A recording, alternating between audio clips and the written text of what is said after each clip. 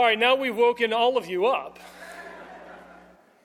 Well, I'm glad. I came up this afternoon hoping that all of the men would return. I mentioned last week, and we're dealing with 1 Peter 3:7, and we're dealing with the responsibilities that God has given to men, to husbands in the home. And so that's what we're going to be looking at today. You may have noticed that we came in, my family came in. My wife, unfortunately, couldn't make it here today because our youngest is sick, but my mother-in-law and father-in-law were able to make it. Apparently, my mother-in-law heard wind of what I was going to be teaching on today. And then I guess my father-in-law found out because he walked out. Oh, here he's coming back in. All right. So I'm excited this morning or this afternoon to look at 1 Peter chapter 3, verse 7. These are Peter's instructions to husbands, but I almost hesitate to put it that way because it's not Peter's instructions, it's the Lord's instructions. And I'll be frankly honest, I'm more excited to preach this message than I was the one last week because I can preach to the men of the congregation. And being a man in the home, I believe that the Lord has given to us a high calling. And so I'm excited this afternoon to look into 1 Peter chapter 3 with you. Look with me in verse 7 if you would. Likewise, Peter says, husbands, live with your wives in an understanding way, showing honor to the woman as the weaker vessel, since they are heirs with you of the grace of life. And do this so that your prayers may not be hindered. Would you go to the Lord together with me in prayer? Father in heaven, we thank you that you've given to us a text to indicate to us who you've made us to be, how you've organized and designed marriage to work, how you desire the men you have called to be your sons, to act and to live within their homes. And I pray today as we look into that you would help us to understand where we might grow in this, that we would be better representatives of you to a world that looks at us, sometimes, often, I think, looks at our family structures and says there's something problematic. Oh, Father, may we embrace what you've said here and to show that this is indeed a way to reflect who you are to our world. And so help us to do it, we ask. In Jesus' name, amen. Well, we're looking at 1 Peter chapter 3, verse 7. Now, some have complained that when Peter wrote 1 Peter chapter 3 and he talked about the responsibilities of wives and the responsibility of husbands, that he gave 6 verses to the wives and 1 to the husbands. And it is true. Having said that, Peter gives 2 commands to the husbands. He gave 2 commands to the wives. But he gives a warning to the husbands, and it is a severe warning to the husbands. So today, all we're simply going to be doing, it's a simple message this afternoon, is we're going to be looking at Peter's 2 commands to husbands, and then his 1 dire warning to husbands. 2 commands and 1 warning. Let me see if I don't know if my thing reaches all the way back there. I think that may be the problem. So notice how he begins then at the beginning. He says this, likewise, husbands. And you'll notice that he had said back in chapter 3, verse 1, likewise, wives. And previous to that, he was talking about the slave and the master. And before that, he was talking about the relationship of the Christian to the state, to the emperor. And here's what Peter is doing, because I think it's important for us to put this into context. He's telling us how in the various responsibilities, relationships we find ourselves in, he's telling us how we ought to act. So, if you're under the emperor, how ought you to act? You are to obey the emperor. If you're in the slave-master relationship, how ought you to act? If you're in the husband-wife relationship, how ought you to act? Last week, we talked about how the women of God should act within marriage to reflect God's creational purposes. And today we want to do the same for what God says about mankind in reference to that. And again, he gives 2 commands and 1 warning. So go ahead and go to the next slide if you would. And the structure of the verse I noted is 2 commands, one warning. There are 2 as clauses here. If you go to the next slide, I'll show 2 different ways of translating this passage. The ESV, the one on the bottom, is the one we just read. There's some debate over the way to structure the passage.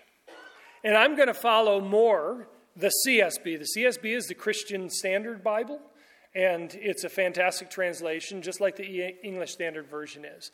But I want you to notice what the CSB does, because I think this is the right way to take it. It says, husbands, in the same way, live with your wives in an understanding way as with a weaker partner. So one command, a statement as to why you should do that. All right? Then, showing them honor as co-heirs of the grace of life. So the second command, showing them honor, and then a reason for that, as co-heirs in the grace of life. So there are 2 clauses that indicate to us why we should do the 2 commands. And that's how I'm going to preach the passage this morning. If you could go to the next slide for me, please. So here's the first command that Peter gives. He says, husbands, live with your wives in an understanding way. Now, actually, if you're translating this passage, it literally says, live with your wives according to knowledge. According to knowledge. But of course, it doesn't say what knowledge. And some have historically said the knowledge that you ought to live with your wife in relation to is the knowledge of God. So live with your wives knowing God, in a knowing God sort of a way. That is, you know what God desires of you to do in reference to your wife. And I don't think that that's a wrong reading in the sense that I think the truth that statement makes is true. But I don't think that's what Peter's saying. I think instead he's making a much simpler and yet at the same time more complex statement. He's saying, live with your wives in an understanding way. That is, understand your wives. Understand your wives. And live with them in a way in which you understand them.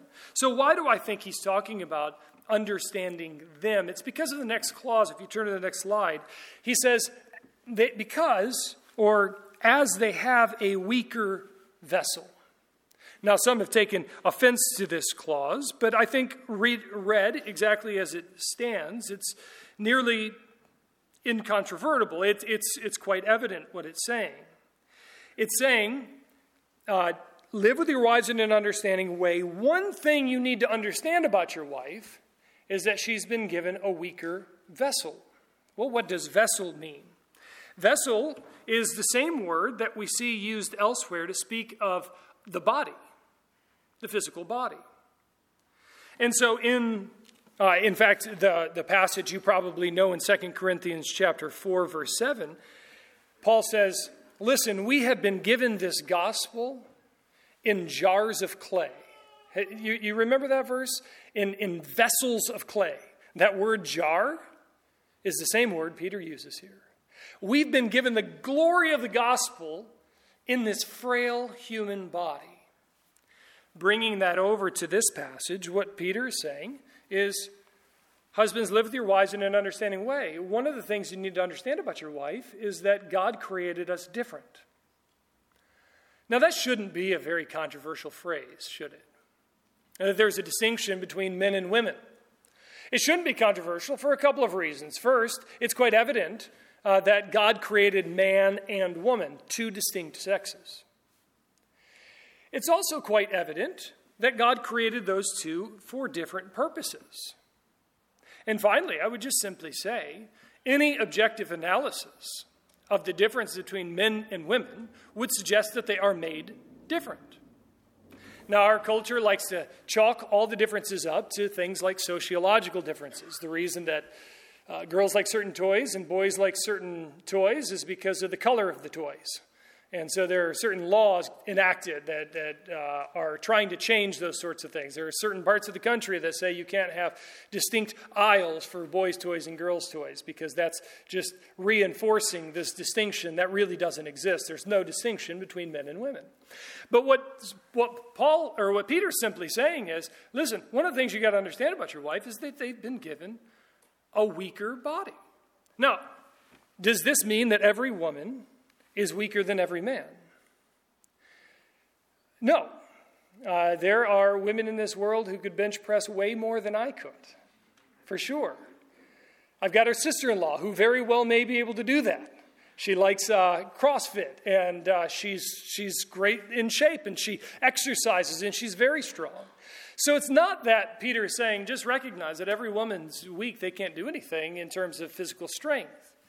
But what he is saying is, husbands, recognize this about your wife, that you have been given the greater strength, and there are implications for that.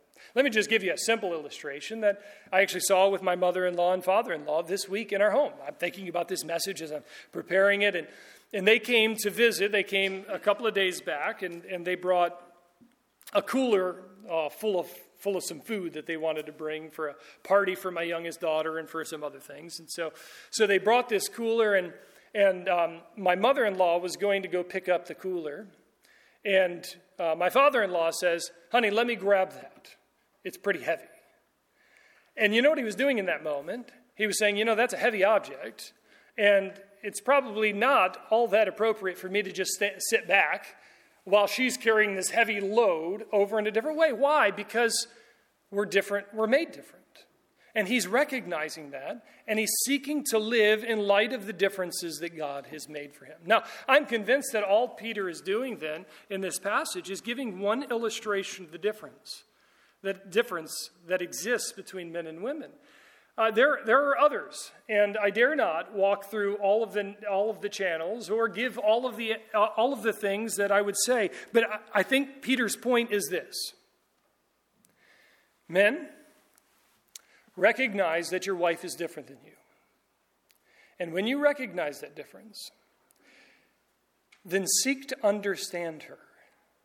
Because notice again, the command is live with your wives in an understanding way. If you go to the next slide, one of the things we have to understand is that it says, live with your wives in an understanding way. Do you know what the implication of this is? That you know your wife, right? The word for live here is the word that's used elsewhere in the Greek New Testament, to build together. To build together. And I think what Peter is saying is, live your life, build your life together with your wife, and do it in an understanding way. Understand her. Understand the differences that exist between you and her. And, this means that sometimes, men, we have to go out of our way to try and understand who our wives are. Simply put, I think every marriage, there should be dates in which you go and you ask questions and you come to understand better. How can you live with your wife in an understanding way if you don't understand your wife? Do you see? So this is a requirement for men, that they put in effort to build the relationship. I think sometimes we get the idea that the men are out there fishing for a wife. And they throw the hook in, and maybe they're successful or less successful than they hoped or whatever, but they finally get the wife, and they drag them in, and their job is done, correct? Oh, friends, if that's what we think, then we've fallen woefully short of the biblical standard of what God is calling to us to be as men. We're to be husbands who understand our wives, who care deeply for them. We're going to talk about leadership here in just a moment, because God has put you in leadership. But the leader who doesn't know those he's called to lead will never lead them well. He can't lead them well because he doesn't know them. So I'd simply say Peter's first command is, husbands, live with your wives. Really, actually live with them. Understand them, which requires living with them, and understand the differences that exist between them. All right, so that's the first command. Live with your wives in an understanding way. Second command, show honor or respect to your wife. The word for honor here, it's used honor in the ESV. It's used honor in the CSB as well. It could be translated respect.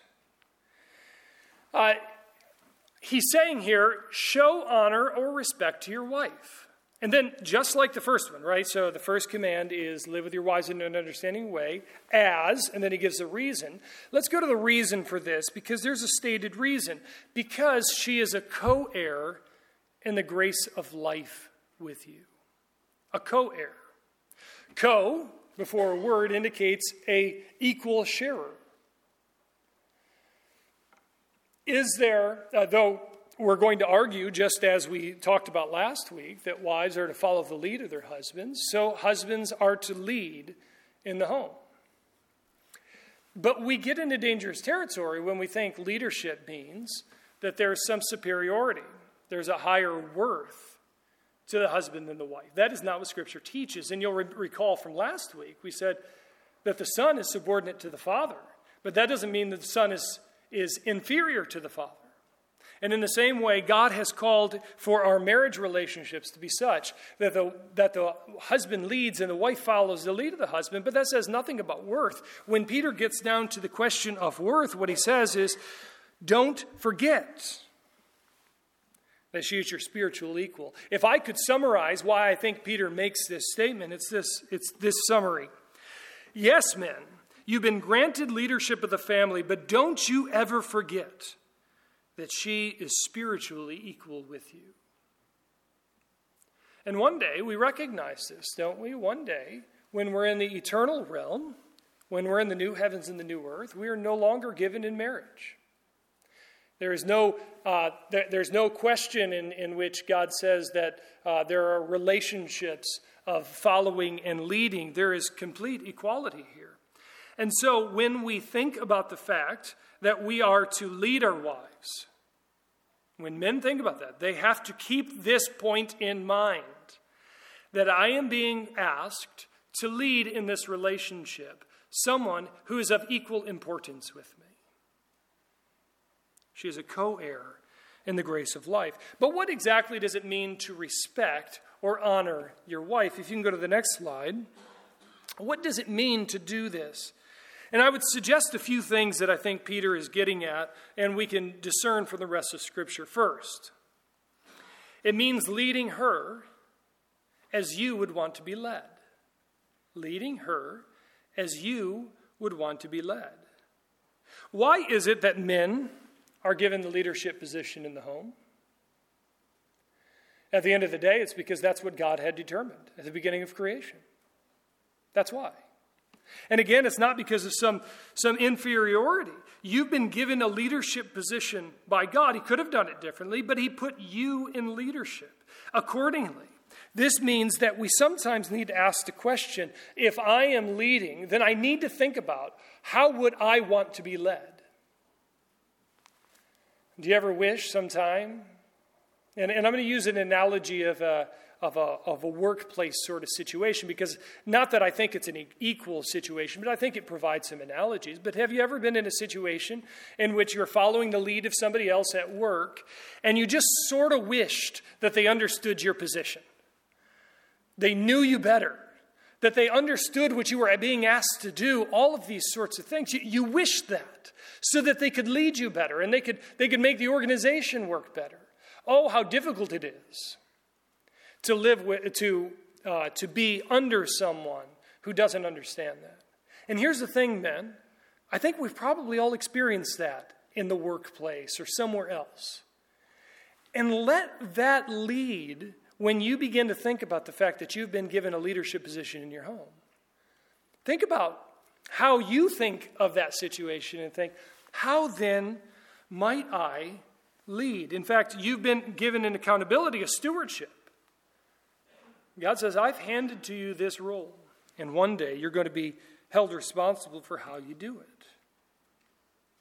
And of course, the situation for the wife in relationship to her husband is even more significant than the relationship to the boss at work. Because, of course, you could always leave, couldn't you? Get another job. And so as you think about that, think how you ought to lead your wife. And this bleeds right into that first point. Live with them in an understanding way. How else are you going to lead them well unless you understand them? A second thing I think it means It means to magnify and recognize her gifts. Remember, we just mentioned a moment ago that God made it in such a way that equal people are equal spiritual people, both made in the image of God, both co-heirs in the grace of life. He's asked one to follow the lead of the other. And when we look back into the book of Genesis, what we find is that when God originally established that, he looked at man, and what did he say about man when he was alone? It is not good that man would be alone. And do you know what he did not do? God did not then say, all right, I will make another man for him. He didn't do that. He didn't make just companionship in terms of another man. Do you know what he made? He made someone who, and this is the language that the scripture seems to imply, he made someone complementary. Do you know what it means to compliment? I'm not talking here about compliment as you look great, but you do. You look great. I mean compliment as to come alongside in such a way that you fit together. It's when you find that situation in which there's two over here and two over here, and you put them together, and all of a sudden you get five because they work so well together. This is what God has created man and woman to be. So if you were to lead your wives, and your wife is different than you, and she is, and she has different gifts and abilities, then you are robbing yourself if you are not understanding her and maximizing her gifts and abilities for the sake of your home and for the sake of the church. I'll just give a personal example of this. My wife is incredibly personally relational. She is sensitive deeply to the way that people feel and how people are understanding those sorts of things. Because I can be in the midst of a conversation, and I'll say something and I'll move on. And then later my wife will say, Tim, do you realize what you said and how that affected that person? I'll say, that's not possible. And that would be stupid Tim coming out and not listening to his wife. But when I listen and I say, all right, and I go to that person and I say, I said these things and I think it may have hurt you. And they say, yes, it did deeply hurt me. And I say, thank you, Hannah. I wouldn't have seen that. You see, my wife has gifts and abilities, incredible gifts and abilities, that come together with what the Lord has given to me to make our family so much better than it would be otherwise. And if we don't know our wives, and this is all going back to it, guys. This keeps coming back to it. If you don't know your wife, you don't know her strengths. And you need to be able to discern, where does she excel? And for different people, it's going to be different things, isn't it? And lean on her. Make her to make the whole relationship and the whole family, because at the end of the day, remember how Scripture speaks about this, the two no longer remain two, do they? Marriage means you become one. So, I think two principles so far that we derive from this. Let's go to a third. I think honoring your wife, respecting her, means leading the way that Christ commands. I'm going to make a suggestion that in our marriage relationships, we ought to look at this as leadership opportunities. And part of the reason I'm going to suggest this is because whenever you come to select an elder in the church, one of the rules of eldership in the church, or one of the commands that you say, here are the sorts of people that we want to be elders in this church. One of those commands is that a man leads his home well. If he doesn't do that, then he can't be a leader within the church. And of course, you recognize that Scripture implies that all Christians should be such that they could be called to leadership. So my argument is going to be that what Christ is telling us is that the leadership position he's given to you, you ought to lead in the way that he commands. So how does Christ command us to lead? Well, if you turn to the next slide, here's what Jesus says. And I'll give you a little bit of context for Matthew 20. You're probably already aware of it. You remember Matthew 20, a couple of the disciples have come to their mom, and they say, "Hey, Mom, we really would like the right and left hand in the kingdom. But we're just not sure Jesus is going to give it to us. So, Mom, can you go ask Jesus for us?" And of course, they're gonna say, "Listen, we're not culpable for this because my mom asked about it." So they send their mom to ask about the place in the kingdom, and Jesus says, "Well, it's not mine to give; that's to the Father." And we could talk about that passage, but this is when the rest of the disciples hear about it. You think they're all that pleased about that question? They're all kind of vying for those spots, right? And these people are trying to usurp by bringing their mom into it. They're kind of upset. So when the disciples, the 10 disciples, heard this is in Matthew 20:24, they became indignant. They became angry with the two brothers. And Jesus called them over and said, "You know that the rulers of the Gentiles lord it over them." That is, when they are in leadership positions, you know what they do? They squash everybody under them. They excel in their leadership, and they say, "I'm going to put my thumb on those who are underneath me." The rulers of the Gentiles lord it over them, and those in high positions act as tyrants over people. Notice verse 26, though. "It must not be like that among you." It can't be that way among God's people. On the contrary, do you want to be great? Then whoever wants to become great among you must be your servant. Isn't that interesting? And whoever wants to be first among you must be your slave. See, the Son of Man did not come to be served, but to serve and to give his life as a ransom for many. Jesus lays out in this Matthew section, he's giving to his disciples what real leadership looks like.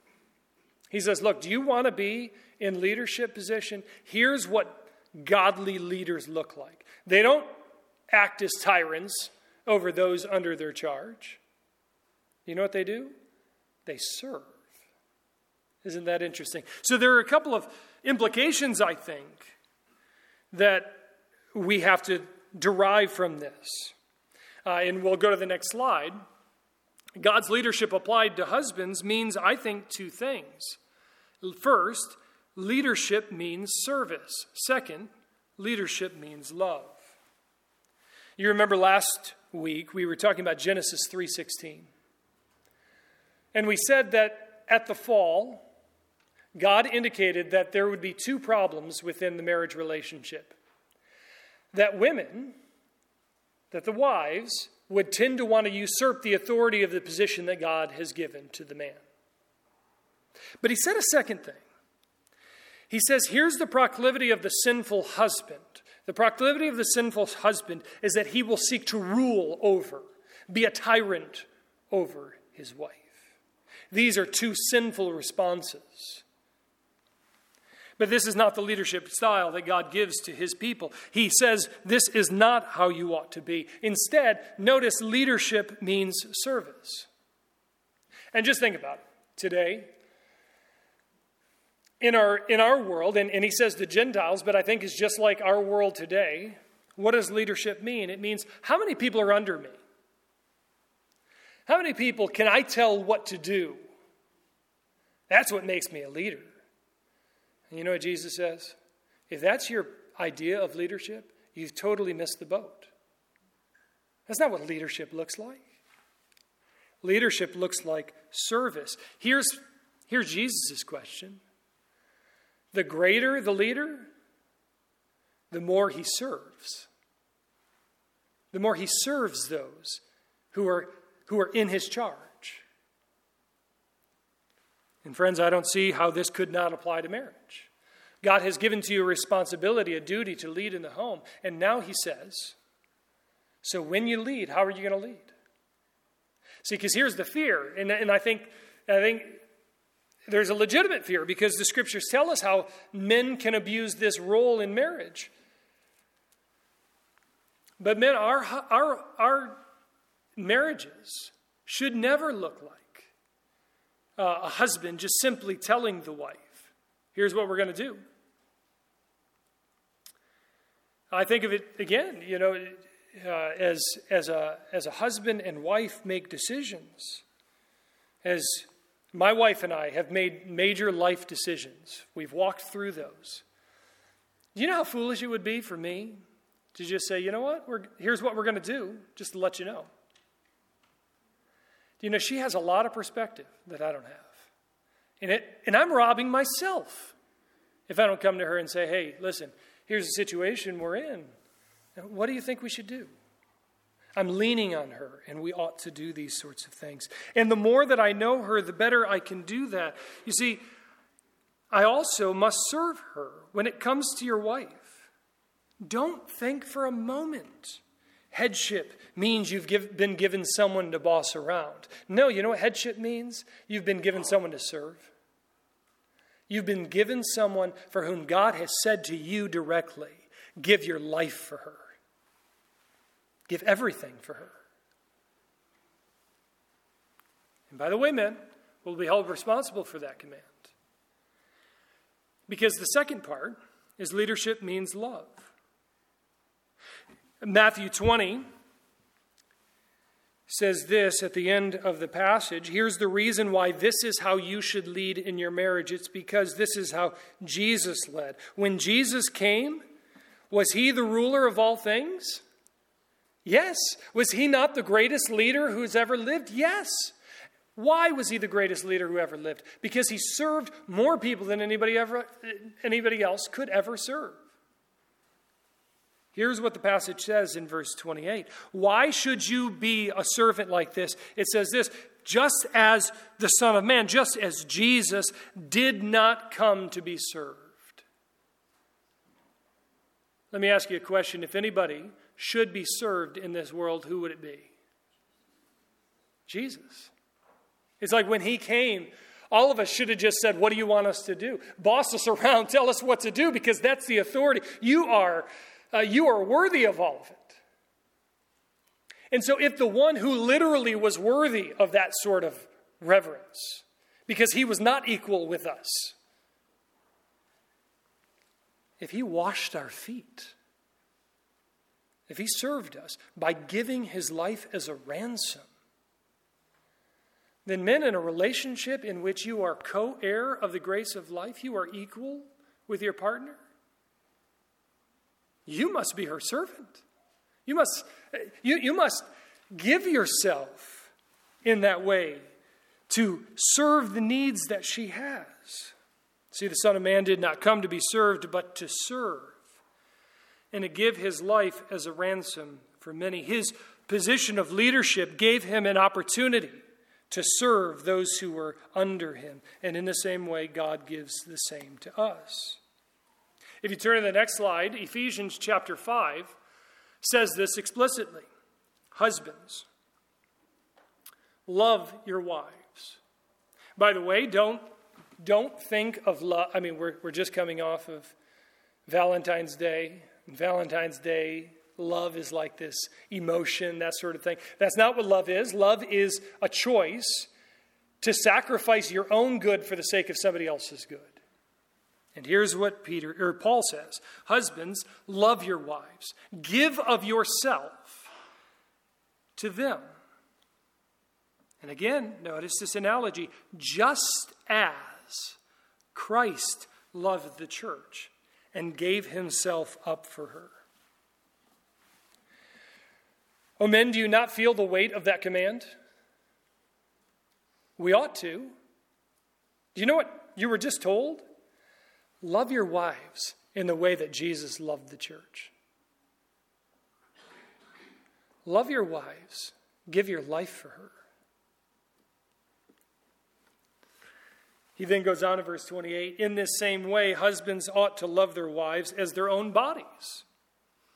He who loves his wife loves himself.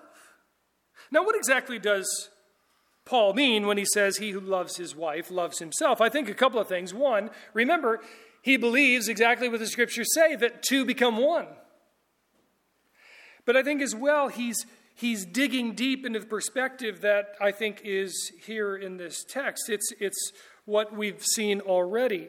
You see, if you want to be a happy leader, if you want to be a happy husband, then the way to do it isn't to boss people around, to see how much you can squeeze out. It's instead to serve. And that is it's so outside the norm of the way that we think. It's like what Jesus says elsewhere. It's more blessed to give than to receive. And nobody believes it until you do it. And you say all of a sudden, you know what? It actually is more blessed to give than to receive. This is incredible. And let me simply say, do you want to be satisfied? Do you want to love yourself? Then here's the way to do it. Give yourself to your wife. And it's this weird dynamic. And here's the thing, guys. There may be some relationships, some tensions in marriage right now. And here's what I find often within marriages. That there's been some clashing, there's been some fighting, and this tensions build up. And now this person doesn't want to love this person, because if they love this person, if they give themselves to this person, they say, this person's going to take advantage of me. And this person says the same thing over here, and guess what? You just have clashing. And it's at an impasse, because nobody's giving themselves to each other. And let me say, men, if that's the situation you're in, then you put yourself in a situation to be taken advantage of. That's what love actually means. To set yourself in a spot where you can be hurt. To give of your best to someone else. And you say, but I'm just going to get hurt. I'm just going to get injured if I do that. Let me simply say that this is what you were called to, first. And second, I think that this is the pathway to resolved marriages. Somebody's got to break the ice. And you're the man you're the person who's been called to be the leader in this marriage relationship. So give yourself to her. And that fear that if I do, she's going to take advantage of me. Well, it may happen. I can't promise that it won't. But I'll give the positive side of things. You know, I find that people who give themselves to someone else find that other person begins to trust and begins to give themselves back to that person. And do you know that is what a harmonious relationship is all about? You give the best to one another. And you know, if you gave your best to your spouse and your spouse was giving the best to you, you'd be happier than if you took everything yourself. I'm convinced of it. So when Paul says, love your wives, because when you love your wives, you love yourself, I think he's being straight with us. He's saying, give yourself totally to your wife, because when you do and when you serve her, you're actually serving yourself. I mean, not that that's the reason you're doing it, but at the end of the day, everything will be better. So love your wives, he says. So there's two commands that Peter gives to husbands. Husbands, live with your wives in an understanding way. Second, husbands, show honor and respect to your wives. You've been given a leadership position, and so lead in the way that God's called us to lead. Let me give you the warning, though, because Peter also gives us a warning. If you go to the next slide, he says this warning at the end of verse 7. He says, so that your prayers would not be hindered, so that your prayers be not hindered. Well, what does it mean that your prayers would be hindered? This goes back to another passage. You could go to the next slide. We saw it a little bit earlier in 1 Peter chapter 3, verse 12. Peter says, the eyes of the Lord are on the righteous, and his ear is open to their prayers. Put it together. He's saying, God's ears are open to the righteous. But what's he saying in this passage? He's saying, husbands, if you don't follow through on these two things, if you don't love your wife in the way that you're showing honor to her, if you're not living in an understanding way, then guess what you are? You're unrighteous. And God's not going to listen to your prayers. He will close his ears to you. Do you know this provides, in essence, a checks and balances? Because in the ancient world, who stood over the husband to determine whether they were treating their wife right? There wasn't any. And to a certain degree, though I think we have the church now, and there are options that way, but at the end of the day, there are checks and balances, men, to your home. And yes, here we are in a church service, and everybody else may think your marriage is going great and you're leading wonderfully well in your home. But if you're not, God knows. And he's not listening to your prayers. Whew. That ought to make you shudder.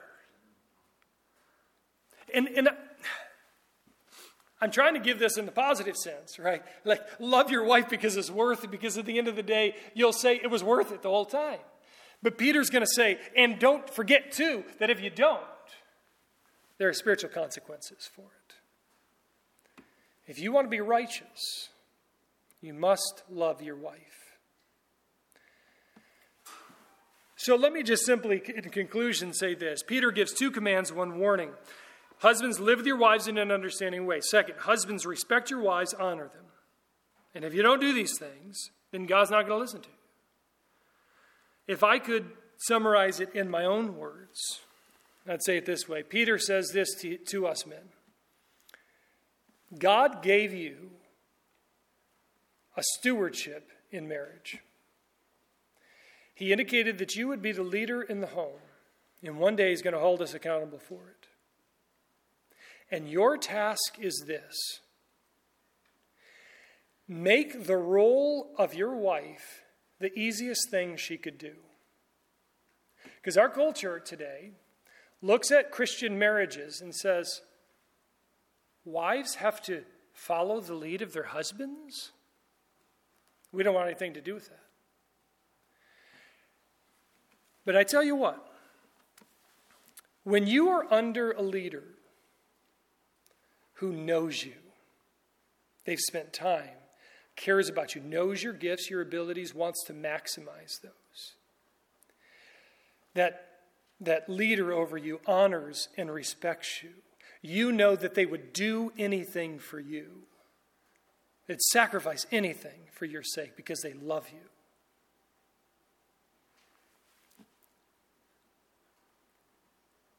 It's not incredible. I mean, it still might be difficult.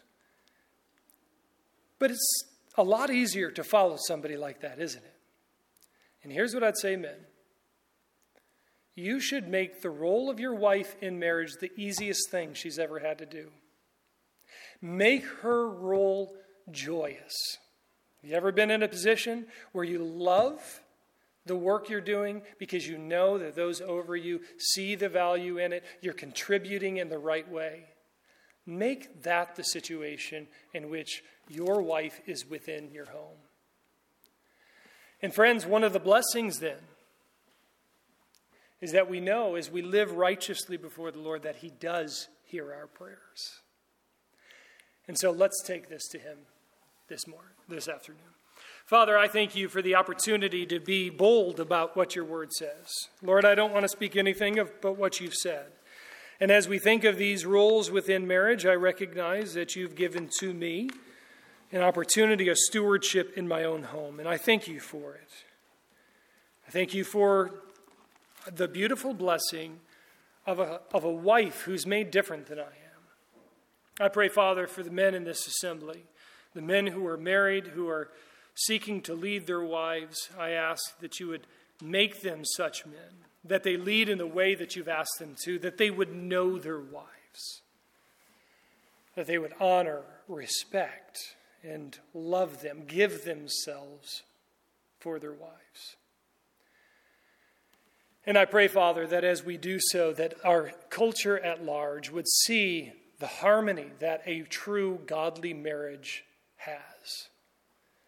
Father, thank you for the example of Christ, who, though he was the greatest of all humans, because he was your son who took on human flesh, he nevertheless came, and he did not seek to be served, but he served us and gave his life as a ransom for many. I pray that the men in this assembly would not seek to be served, but that they would serve and to give their life for their wives. In Jesus' name, amen.